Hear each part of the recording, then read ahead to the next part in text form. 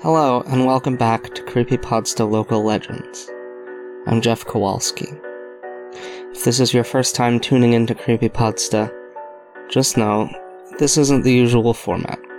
Normally, I'll have two guests on to discuss a work of horror from the internet, usually of a virally distributed nature, and we'll analyze and discuss it as we would a piece of literature. Last week and this week, and for at least 2 more weeks beyond this, though, I've decided to change things up a little bit. I'm interviewing friends of the show, past guests, listeners, about their experiences with urban legends, local paranormal activity, that sort of thing.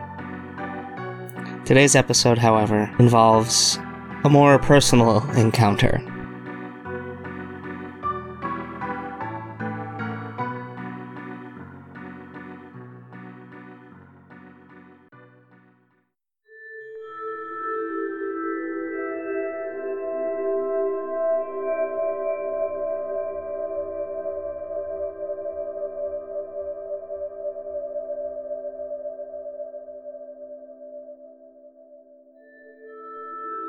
A reminder, this is someone's story, and is their own subjective experience.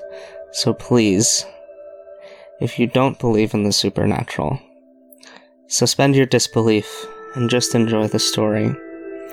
And if you do believe in the supernatural, well, this one's probably for you. Please enjoy this week's episode of Creepypodsta Local Legends. For this episode, I interviewed past guest Turner Dohan.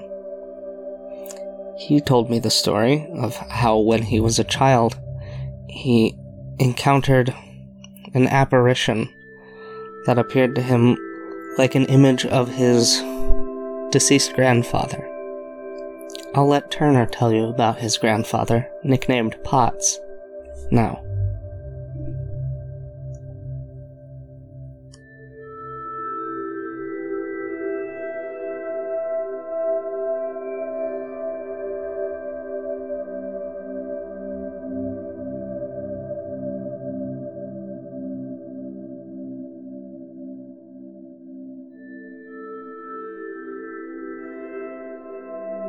My name is Turner Dohan, and I grew up in Simi Valley, California. I more say that I'm California as opposed to Simi Valley, I guess, but, you know, California's got its own little lifestyle. Tell me a little bit about your grandfather and your relationship with him as a child in life first. So, as a child, he was like my buddy, and it was funny because before I blossomed into the world, he would say, oh, I'm gonna need to find a hobby, you know, like my grandma, his wife, is gonna be too preoccupied with a kid, like he's gonna be just completely bored, he's gonna have to take up wood shop or whatever.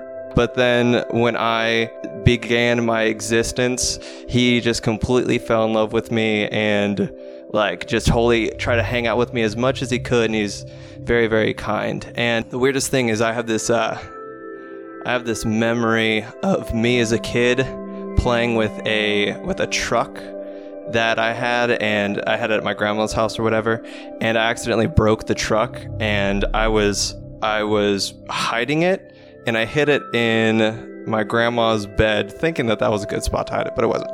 But my grandpa found it, and he's like, oh, your secret's safe with me. I got you. So, I don't know. It's always been it was always a good, very kind relationship I had with them. And which parent's father is this grandfather? So, it's interesting. Both of my parents got divorced and remarried, so I have 4 sets of grandparents. And so he is my mother's mom's second husband. And what was his grandpa name? Was he like a Pop or a Gramps or something? Potts. But his real name was Tom. P-O-T-S, Potts. And how old were you when he passed? I must have been 5 and a half. Wow, very young. Mm-hmm. On one hand, it sucks to lose a grandparent that young. On the other hand, you're so young at that point that you don't have the capacity for the grief of someone who's like a teenager or older when they lose a loved one. Yeah, no, exactly. I actually think about that a lot, you know. I think it's definitely, there's no preference, but it's a lot. I feel like there's a kind of like this childhood rose-tinted glasses that makes it so that you pretty much only see the good. You know what I mean? Next, I asked Turner to tell me about the spiritual encounter he came on the show to discuss. All right, so I was a wee lad of 5 years old. It happened at my grandma's house, and my grandma's house has had a few other kind of, nothing that happened to me, but a few other kind of spirit incidences. And the meat of the story is I was sitting on a play swing, you know, like those old play swings where they had the little drop down that latched in, like the red and yellow play swing. I was swinging on that, eating some Domino's pizza, and I look over to my left and I see my grandfather Potts kind of like working in the yard, or like putting stuff into like yard waste into a yard bin and just kind of working. And it struck me as odd, but I didn't know why. And I went inside, and I remember as I went inside, Jurassic Park 2 was playing on the TV, and it was right at that scene where the little velociraptors are like running down the river. I remember that so vividly. You know how like it's so weird how like stuff sticks in your head like that, but that was one of those things that stuck. So this happened whenever Jurassic Park was being played on AMC in the early 2000s or whatever. Anyway, so I went inside, and my mom and grandma were sitting around the table, and I said, "Oh, I just saw Grandpa."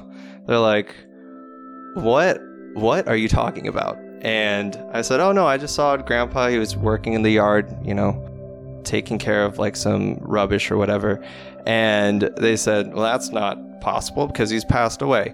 And then I think about it in the sense of I can only imagine what my mom and grandmother are thinking as this child comes in. It says that they've just seen like a deceased family member, and how, first of all, default, how weird and creepy kids are just existing, but then them doing something like that, I'm sure, is super unsettling. But the thing that caught me the most off guard was about 7 years later, I went into this phase where I was looking through like old VHS tapes of like family videos, or, you know, just whatever was recorded on the camcorder or whatever. And I remember seeing my grandfather in the same shirt. It was a striped blue, white, and red shirt. And I saw him wearing that shirt, and it kind of like jogged that memory again. And then I was like, oh, that's kind of like what he was doing when I saw him that time in the backyard. And I don't know, that always kind of stuck with me. And it's actually kind of changed my perception of the, well, I guess not necessarily the afterlife, but of human existence, in the sense that I feel like humans just exert like this weird kind of energy. And with so much of that energy is being input on the record that is time, that sometimes if the record needle skips, it plays, you know, like a past experience. But then again, that's me getting into the weeds and getting too hippy-dippy with it. But that always kind of changed my perception of that stuff.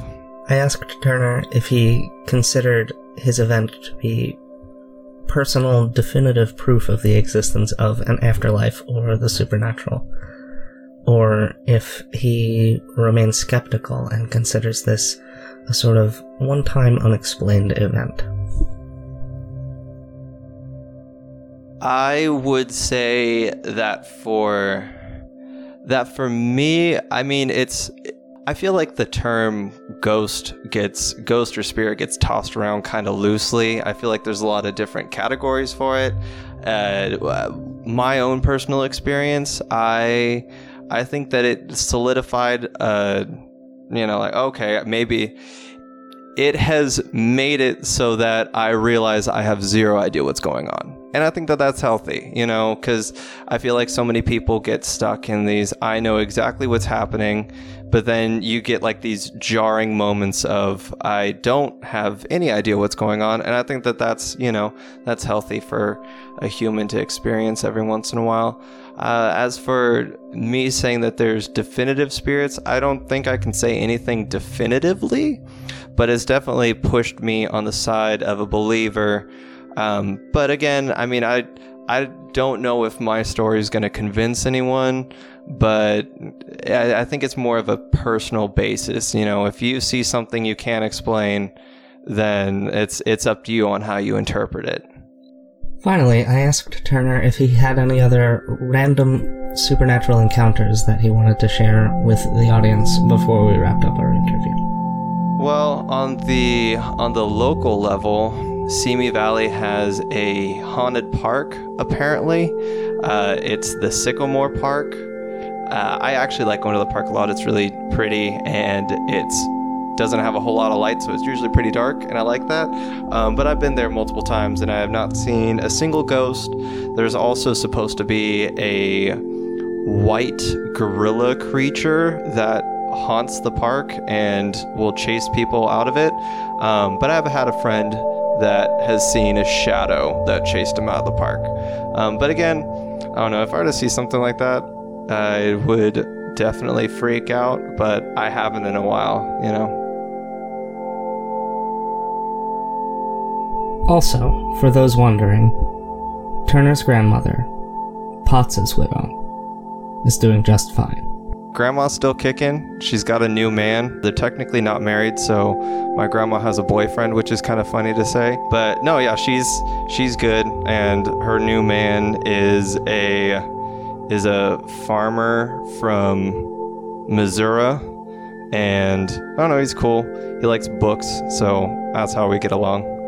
He is a historian fanatic where he can tell like battles and stories with exact dates and all that other stuff. It's always interesting to talk to him, and he's very I guess kind of like colloquial about it, where he will just be like, oh, they're just palling around, but they're talking about the Civil War or something like that. I don't know, he's a good reference of historical information, I guess.